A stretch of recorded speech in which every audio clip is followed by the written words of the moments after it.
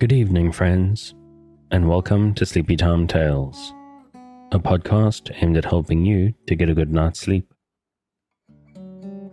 Do you find your mind plagued with the stresses of modern life, especially when the lights are out and you're trying to get a restful night? Does your spinning mind keep you awake? Follow my voice down the path towards a good night's rest. Listen to me tell a story that will keep your mind from wandering to your daytime problems, the ones you can't solve right now and will be easier to solve while rested. Listen to my voice and allow yourself to drift, following the twists and turns of the story, but slowly letting go and drifting into sleep. Before we get on with the show, I'd like to ask for a little bit of support. If you are listening to Sleepy Time Tales, find it that helps you to get a good night's sleep, and you would like to help out, and you have, importantly, if you have the means, please consider supporting it on Patreon at patreon.com/sleepytimetales. This is a monthly system of support that not only helps me keep the lights on, but can also get you fun bonuses based on your contribution level. From as little as $2 a month, you get weekly access to early release on the main episodes, so that you get your fresh sleep aid on a Wednesday instead of a Sunday. And $5 gets you weekly bonus minisodes, special edits, and a monthly megasode, which is all the previous month's releases in one big listen. I'd like to thank Terry for signing up to the Patreon and helping out to cover costs and help keep Sleepy Time Tales available for free to all listeners. Welcome to the team, Terry, and I'm grateful for your support. But monthly may seem like a big ask, and if that's the case, you can make once-off tips through buymeacoffee.com/sleepytimetales or the tip jar on the website. I've also got some merchandise up on the TeePublic store, which you can reach through the show notes or via the website, sleepytimetales.net. But while money is handy, another way you can help out, a huge way you can help out, in fact, is simply to spread the word. If you know anybody who's struggling to sleep and you think that listening to my boring, drony voice is going to be helpful to them, just tell them about it. Whether it's in person or on social media, everything helps. And if you do it on social media, please make sure to tag me in. That's at Sleepy Time Tales on Instagram or Twitter, so I can thank you and give you a shout out. And the last shout out I got to do, of course, is the music, which is Sweet Night and Friends by Kumiku. Their music is available on their website at loyaltyfreakmusic.com. Thanks for taking the time. Let's get back to the show. So what exactly is Sleepy Time Tales? What is it for? What is this strange idea, this strange thing, this podcast that you're supposed to fall asleep to? But in the 21st century, lack of sleep is a health crisis, and this is a podcast intended to help those that it can to get a restful night. Do you find yourself lying awake at night, mind spinning and emotions in turmoil with anxieties of 21st century life? Do you wake up in the middle of the night and find yourself not quite able to doze back off at 3 a.m.? I'm here to help. My name is Dave, and I'm your narrator, here to help you into a restful night. Sleepy Time Tales is intended to be used as a distraction to what keeps you awake at night, or sometimes background noise or company. That's why I make these episodes quite long, so that I'm here for you, without any pressure of the end coming. Now, as far as I know, there are a couple of different ways to engage. The primary idea of Sleepy Time Tales is that it gives you something to focus on, a story or an event that lets you keep your mind on a specific point, to stop it from spinning out into stress and anxieties, to focus just enough not to resist the embrace of a night's sleep. But maybe you need something a little bit different. Maybe you just need something in the background. Some people like white noise, or sound of the ocean, or wind in the trees, or music, or maybe you just need a boring dude droning on. But it's very important that you don't try to force the sleep. Just keep a light mental grip on the thread of the story and on my voice, and allow the need for sleep to come for you. Now, obviously, if all goes well, I'm hoping you'll be asleep before I get to the end of the episode. But don't feel pressurized. This may not work on the first night. It probably won't, actually. I recommend giving it a solid 3 nights to get used to the idea of listening to my voice. Maybe my accent is a bit strange. Maybe the oddity of the whole thing just needs a little bit of getting used to.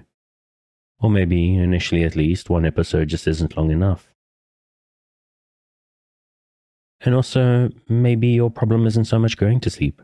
Maybe you do fall asleep at night and wake up at 3 a.m. and find yourself staring at the ceiling, not quite awake, not quite asleep, and not sure how to deal with that. What I recommend you do, if you're one of those folks, and it's actually pretty much the story of my life, is I recommend downloading a whole bunch of episodes into your podcatcher of choice, putting them all in a playlist and starting in the latest and let them go.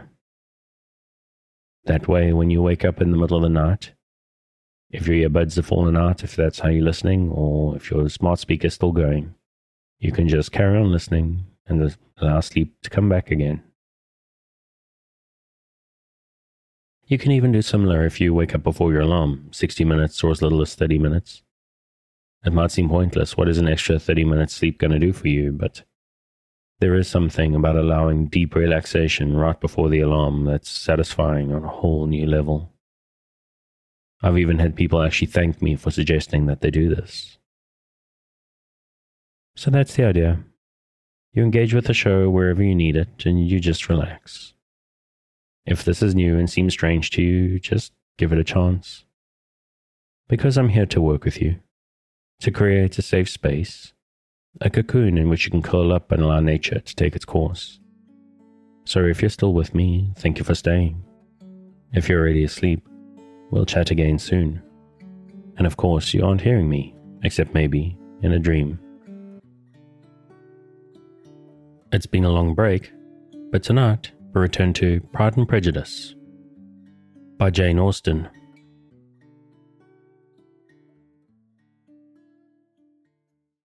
Chapter 10. The day passed much as the day before had done. Mrs. Hurst and Miss Bingley had spent some hours of the morning with the invalid, who continued, though slowly, to mend. And in the evening Elizabeth joined their party in the drawing-room. The loo table, however, did not appear. Mr. Darcy was writing, and Miss Bingley, seated near him, was watching the progress of his letter and repeatedly calling off his attention by messages to his sister. Mr. Hurst and Mr. Bingley were at piquet, and Mrs. Hurst was observing their game. Elizabeth took up some needlework and was sufficiently amused in attending to what passed between Darcy and his companion. The perpetual commendations of the lady, either on his handwriting or on the evenness of his lines, or on the length of his letter, with the perfect unconcern with which her praises were received, formed a curious dialogue, and was exactly in union with her opinion of each. How delighted Miss Darcy will be to receive such a letter. He made no answer. You write uncommonly fast. You are mistaken. I write rather slowly. How many letters you must have occasion to write in the course of a year. Letters of business, too. How odious I should think them. It is fortunate, then, that they fall to my lot instead of yours. Pray tell your sister that I long to see her. I have already told her so once, by your desire. I am afraid you do not like your pen. Let me mend it for you. I mend pens remarkably well. Thank you, but I always mend my own. How can you contrive to write so even? He was silent. Tell your sister I am delighted to hear of her improvement on the harp, and pray let her know that I am quite in raptures with her beautiful little design for a table, and I think it infinitely superior to Miss Grantley's. Will you give me leave to defer your raptures till I write again? At present I have not room to do them justice. Oh, it is of no consequence. I shall see her in January. But do you always write such charming long letters to her, Mr. Darcy? They are generally long, but whether always charming, it is not for me to determine. It is a rule with me that a person who can write a long letter with ease cannot write ill. That will not do for a compliment to Darcy, Caroline, cried her brother, because he does not write with ease. He studies too much for words of 4 syllables. Do you not, Darcy? My style of writing is very different from yours. Oh, cried Miss Bingley, Charles writes in the most careless way imaginable. He leaves out half his words and blots the rest. My ideas flow so rapidly that I have not time to express them, by which means my letters sometimes convey no ideas at all to my correspondents. Your humility, Mr. Bingley, said Elizabeth, must disarm reproof. Nothing is more deceitful, said Darcy, than the appearance of humility. It is often only carelessness of opinion and sometimes an indirect boast. And which of the two do you call my little recent piece of modesty? The indirect boast. For you are really proud of your defects in writing, because you consider them as proceeding from a rapidity of thought and carelessness of execution, which, if not estimable, you think at least highly interesting. The power of doing anything with quickness is always prized much by the possessor, and often without any attention to the imperfection of the performance. When you told Mrs. Bennet this morning that if you ever resolved upon quitting Netherfield, you would be gone in 5 minutes, you meant it to be a sort of panegyric, of compliment to yourself. And yet what is there so very laudable in a precipitance which must leave very necessary business undone, and cannot be of no real advantage to yourself or anyone else? Nay, cried Bingley, this is too much. To remember at night all the foolish things that were said in the morning. And yet, upon my honour, I believe what I said of myself to be true, and I believe it at this moment. At least, therefore, I did not assume the character of needless precipitance, merely to show off before the ladies. I dare say you believed it, but I am by no means convinced that you would be gone with such celerity. Your conduct would be quite as dependent on chance as that of any man I know. And if, as you were mounting your horse, a friend were to say, Bingley, you had better stay till next week, you would probably do it. You would probably not go, and at another word, might stay a month. You have only proved by this, cried Elizabeth, that Mr. Bingley did not do justice to his own disposition. You have shown him off now much more than he did himself. I am exceedingly gratified, said Bingley, by your converting what my friend says into a compliment on the sweetness of my temper. But I am afraid you are giving it a turn which that gentleman did by no means intend. For he would certainly think better of me, if under such a circumstance I were to give a flat denial, and ride off as fast as I could. Would Mr. Darcy then consider the rashness of your original intentions as atoned for by your obstinacy in adhering to it? Upon my word, I cannot explain exactly the matter. Darcy must speak for himself. You expect me to account for opinions which you choose to call mine, but which I have never acknowledged. Allowing the case, however, to stand according to your representation, you must remember, Miss Bennet, that the friend who is supposed to desire his return to the house, and the delay of his plan, has merely desired it, asked it without offering one argument in favour of its propriety. To yield readily, easily, to the persuasion of a friend is no merit with you. To yield without conviction is no compliment to the understanding of either. You appear to me, Mr. Darcy, to allow nothing for the influence of friendship and affection. A regard for the requester would often make one readily yield to a request, without waiting for arguments to reason one into it. I am not particularly speaking of such a case as you have supposed upon Mr. Bingley. We may as well wait, perhaps, till the circumstance occurs before we discuss the discretion of his behaviour thereupon.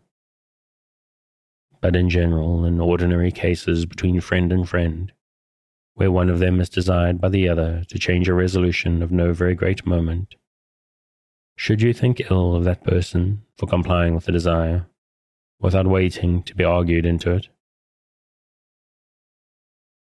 Will it not be advisable, before we proceed on this subject, to arrange with rather more precision the degree of importance which is to appertain to this request, as well as the degree of intimacy subsisting between the parties?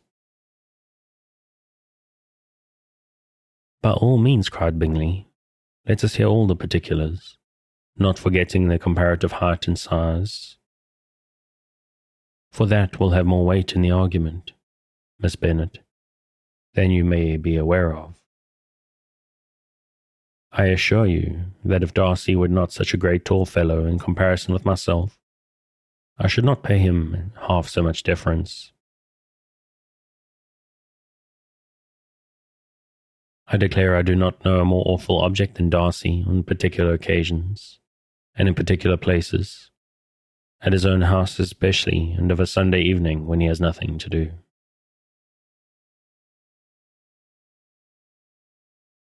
Mr. Darcy smiled, but Elizabeth thought she could perceive that he was rather offended, and therefore checked her laugh. Miss Bingley warmly resented the indignity he had received, and an expostulation with her brother for talking such nonsense. I see your design, Bingley, said his friend. You dislike an argument and want to silence this. Perhaps I do. Arguments are too much like disputes. If you and Miss Bennet will defer yours till I'm out of the room, I shall be very thankful, and then you may say whatever you like of me.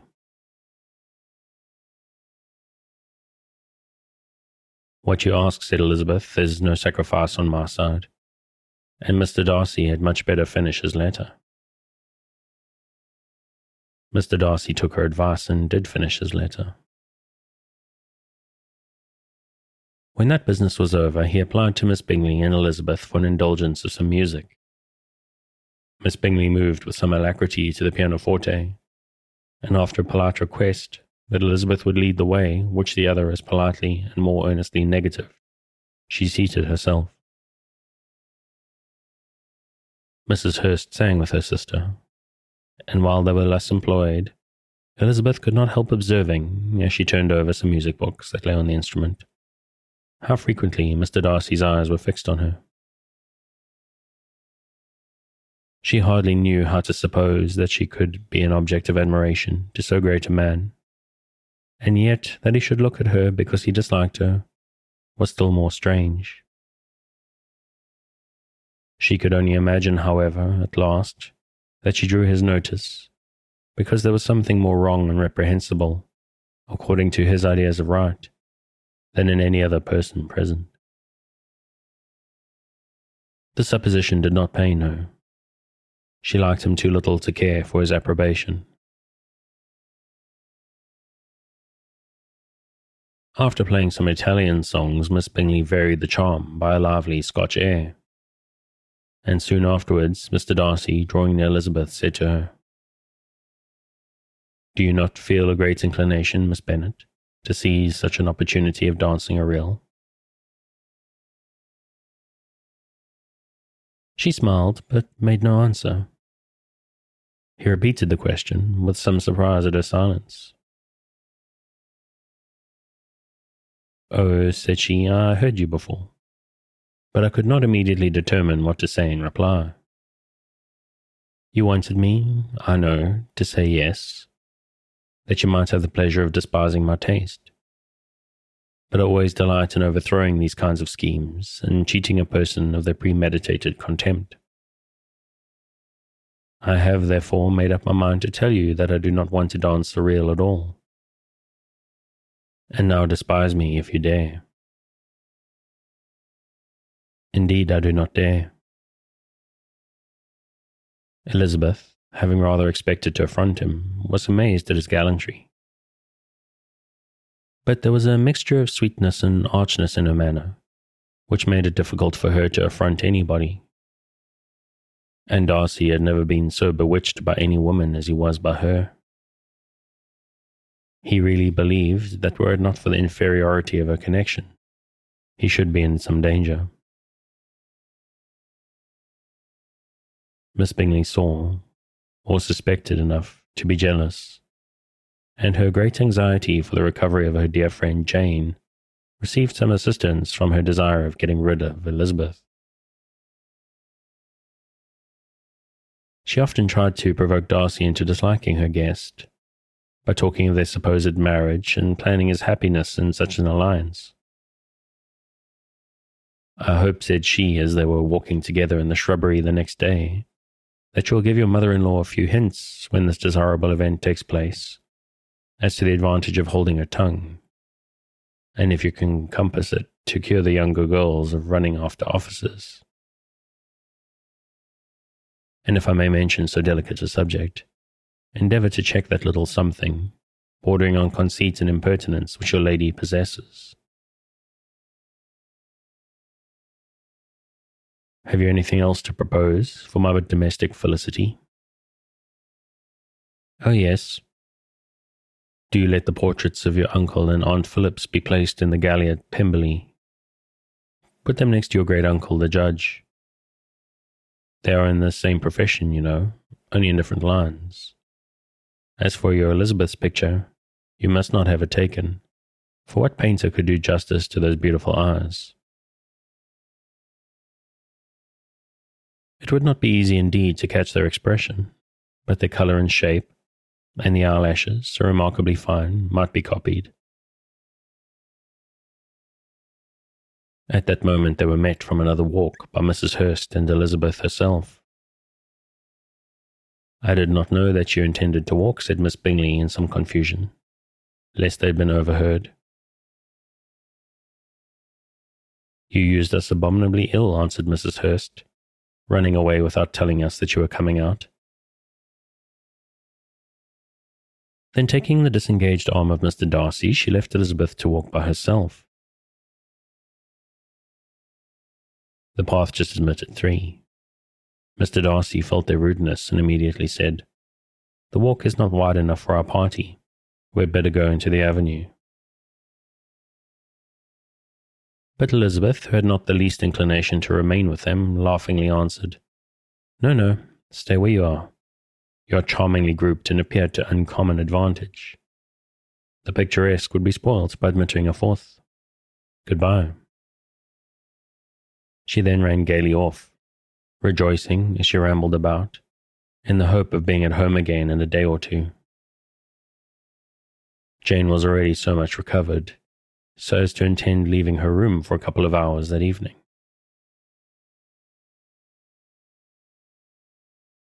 Chapter 11. When the ladies removed after dinner, Elizabeth ran up to her sister, and seeing her well guarded from cold, attended her into the drawing-room, where she was welcomed by her 2 friends with many professions of pleasure.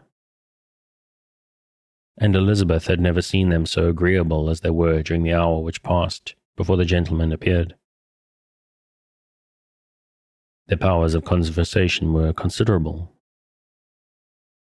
They could describe an entertainment with accuracy, relate an anecdote with humour, and laugh at their acquaintance with spirit. But when the gentlemen appeared, Jane was no longer the first object. Miss Bingley's eyes were instantly turned toward Darcy, and she had something to say to him before he had advanced many steps. He addressed himself to Miss Bennet with a polite congratulation. Mr. Hurst also made her a slight bow, and said he was very glad, but diffuseness and warmth remained for Bingley's salutation. He was full of joy and attention. The first half-hour was spent in piling up the fire, lest she should suffer from the change of room, and she removed at his desire to the other side of the fireplace, that she might be further from the door. He then sat down by her and talked scarcely to anyone else. Elizabeth, at work in the opposite corner, saw it all with great delight. When tea was over, Mr. Hurst reminded his sister-in-law of the card table, but in vain. She had obtained private intelligence that Mr. Darcy did not wish for cards, and Mr. Hurst soon found even his open petition rejected. She assured him that no one intended to play, and the silence of the whole party on the subject seemed to justify her. Mr. Hurst had therefore nothing to do but to stretch himself on one of the sofas and go to sleep. Darcy took up a book. Miss Bingley did the same, and Mrs. Hurst, principally occupied in playing with the bracelets and rings, joined now and then in her brother's conversation with Miss Bennet.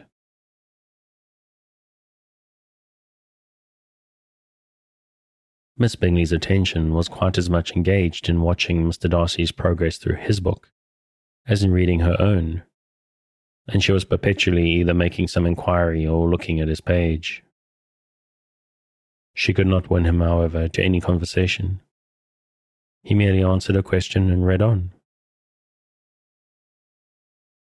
At length, quite exhausted by the attempt to be amused by her own book, which she had only chosen because it was the second volume of his, she gave a great yawn and said, "How pleasant it is to spend an evening in this way. I declare, after all, there is no enjoyment like reading. How much sooner one tires of anything than of a book. When I have a house of my own, I shall be miserable if I have not an excellent library." No one made any reply. She yawned again, threw aside her book, and cast her eyes round the room in quest for some amusement. When hearing her brother mentioning a ball to Miss Bennet, she suddenly turned toward him and said, "By the by, Charles, are you really serious in meditating a dance at Netherfield? I would advise you, before you determine on it, to consult the wishes of the present party. I am much mistaken if there are not some among us to whom a ball would be rather a punishment than a pleasure." "If you mean Darcy," cried her brother, "he may go to bed, if he chooses, before it begins. But as for the ball, it is quite a settled thing, and as soon as Nichols has made white soup enough, I shall send round my cards." "I should like balls infinitely better," she replied, "if they were carried on in a different manner. But there is something insufferably tedious in the usual process of such a meeting. It would surely be much more rational if conversation instead of dancing were made the order of the day." "Much more rational, my dear Caroline, I dare say, but it would not be near so much like a ball." Miss Bingley made no answer, and soon afterwards she got up and walked about the room. Her figure was elegant, and she walked well, but Darcy, at whom it was all aimed, was still inflexibly studious. In the desperation of her feelings, she resolved on one effort more, and turning to Elizabeth said, "Miss Eliza Bennet, let me persuade you to follow my example and take a turn around the room. I assure you it is very refreshing, after sitting so long in one attitude." Elizabeth was surprised, but agreed to it immediately. Miss Bingley succeeded no less in the real object of her civility. Mr. Darcy looked up. He was as much awake to the novelty of attention in that quarter as Elizabeth herself could be, and unconsciously closed his book. He was directly invited to join their party, but he declined it, observing that he could imagine but two motives for their choosing to walk up and down the room together, with either of which motives his joining them would interfere. What could he mean? She was dying to know what could be his meaning, and asked Elizabeth whether she could at all understand him. Not at all, was her answer. But depend upon it, he means to be severe on us, and our surest way of disappointing him will be to ask nothing about it. Miss Bingley, however, was incapable of disappointing Mr. Darcy in anything, and persevered therefore in requiring an explanation of his two motives.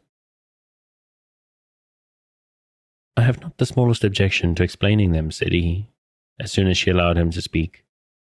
You either choose this method of passing the evening because you are in each other's confidence and have secret affairs to discuss, or because you are conscious that your figures appear to be the greatest advantage in walking. If the first, I would be completely in your way, and if the second, then I could admire you as much better as I sit by the fire. Oh, shocking, cried Miss Bingley. I never heard anything so abominable. How shall we punish him for such a speech? Nothing so easy if you have but the inclination, said Elizabeth. We can all plague and punish one another. Tease him, laugh at him. Intimate as you are, you must know how it is to be done. But upon my honour, I do not. I do assure you that my intimacy has not yet taught me that. Tease calmness of manner and presence of mind. No. I feel he may defy us here. And as to laughter, we will not expose ourselves, if you please, by attempting to laugh without a subject. Mr. Darcy may hug himself. Mr. Darcy is not to be laughed at, cried Elizabeth. That is an uncommon advantage, and uncommon I hope it will continue. For it would be a great loss to me to have many such acquaintances. I dearly love a laugh.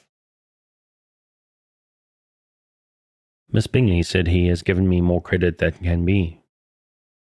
The wisest and the best of men, nay, the wisest and best of their actions, may be rendered ridiculous by a person whose first object in life is a joke.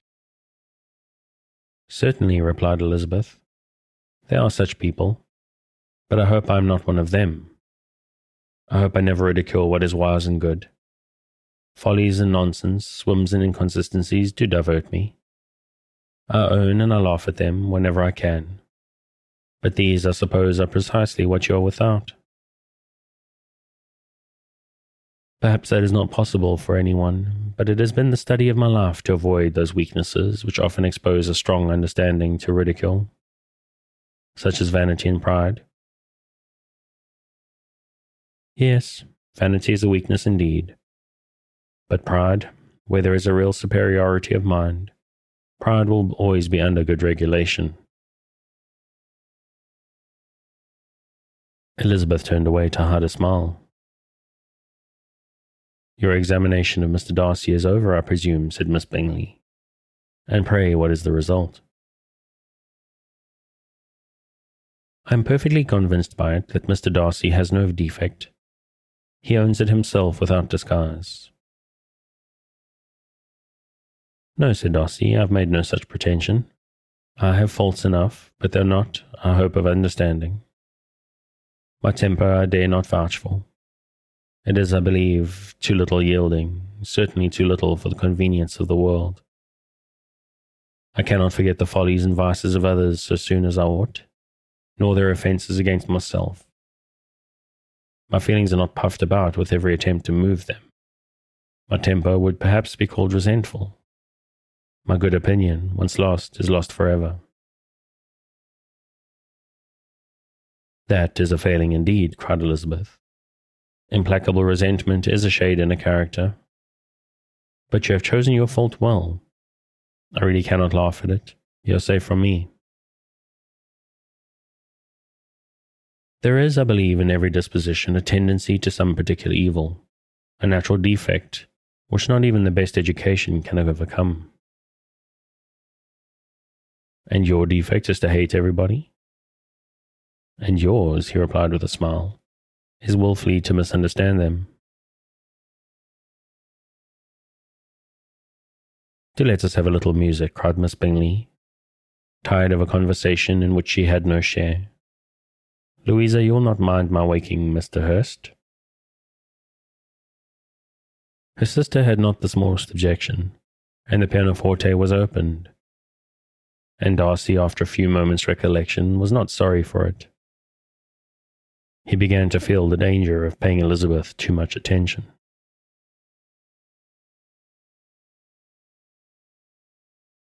Chapter 12. In consequence of an agreement between the sisters, Elizabeth wrote the next morning to their mother to beg that the carriage might be sent for them in the course of the day. But Mrs. Bennet, who had calculated on her daughters remaining at Netherfield till the following Tuesday, which would exactly finish Jane's week, could not bring herself to receive them with pleasure before. Her answer, therefore, was not propitious, at least not to Elizabeth's wishes, for she was impatient to get home. Mrs. Bennet sent them word that they could not possibly have the carriage before Tuesday, and in her postscript it was added that if Mr. Bingley and his sister pressed them to stay longer, she could spare them very well. Against staying longer, however, Elizabeth was positively resolved. Nor did she expect it would be asked, and fearful, on the contrary, as being considered as intruding themselves needlessly long, she urged Jane to borrow Mr. Bingley's carriage immediately. And at length it was settled that the original design of leaving Netherfield that morning should be mentioned, and the request made.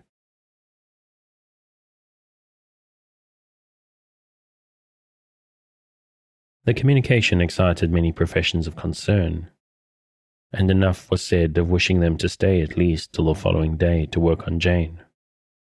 Until the morrow their going was deferred.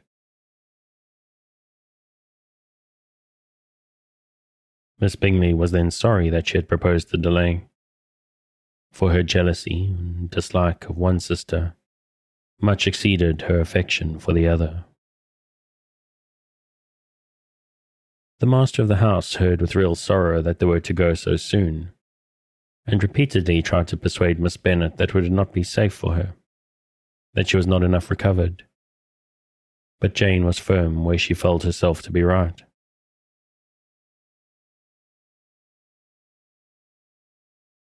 To Mr. Darcy it was welcome intelligence. Elizabeth had been at Netherfield long enough. She attracted him more than he liked, and Miss Bingley was uncivil to her, and more teasing than usual to himself. He wisely resolved to be particularly careful that no sign of admiration should now escape him. Nothing that could elevate her with the hope of influencing his felicity. Sensible that if such an idea had been suggested, his behaviour during the last day must have material weight in confirming or crushing it. Steady to his purpose, he scarcely spoke 10 words to her throughout the whole of Saturday, and though they were at one time left by themselves for half an hour, he adhered most conscientiously to his book, and would not even look at her. On Sunday, after morning service, the separation, so agreeable to almost all, took place. Miss Bingley's civility to Elizabeth increased at last very rapidly, as well as her affection for Jane, and when they parted, after assuring the latter of the pleasure it would always give her to see her either at Longbourn or Netherfield, and embracing her most tenderly, she even shook hands with the former. Elizabeth took leave of the whole party in the liveliest of spirits. They were not welcomed home very cordially by their mother. Mrs. Bennet wondered at their coming, and thought them very wrong to give so much trouble, and was sure Jane would have caught cold again. But their father, though very laconic in his expressions of pleasure, was really glad to see them. He had felt their importance in the family circle. The evening conversation, when they were all assembled, had lost much of its animation, and almost all its sense by the absence of Jane and Elizabeth. They found Mary, as usual, deep in the study of Thoroughbase and human nature, and had some extracts to admire, and some new observations of threadbare morality to listen to. Catherine and Lydia had information for them of a different sort. Much had been done and much had been said in the regiment since the preceding Wednesday. Several of the officers had dined lately with their uncle. A private had been flogged, and it actually had been hinted that the Colonel Foster was going to be married. And I haven't been very well lately, so my voice is about to give out. So it's a little bit short, but I think I'm going to call it there for tonight. As always, if you'd like to pick up where we left off, you can find Pride and Prejudice on Project Gutenberg at the link in the show notes, or watch one of the many televised or movie versions, or even the one with zombies or the Bollywood version. This is, after all, one of the great stories that's been remade and retold many, many times. Thanks again for joining me on this episode of Sleepytime Tales, the podcast designed around a bedtime story to help you to get a restful night. New episodes will be released every Sunday night to give you something fresh to help you rest in a new week. But make sure to subscribe in whatever service you use so that you get your new episodes whenever they come out. A reminder that the music for tonight is Sweet Night and Friends by Kumiko. Check out more of their work on their website, which you'll find linked in the show notes. Good night, and sweet dreams.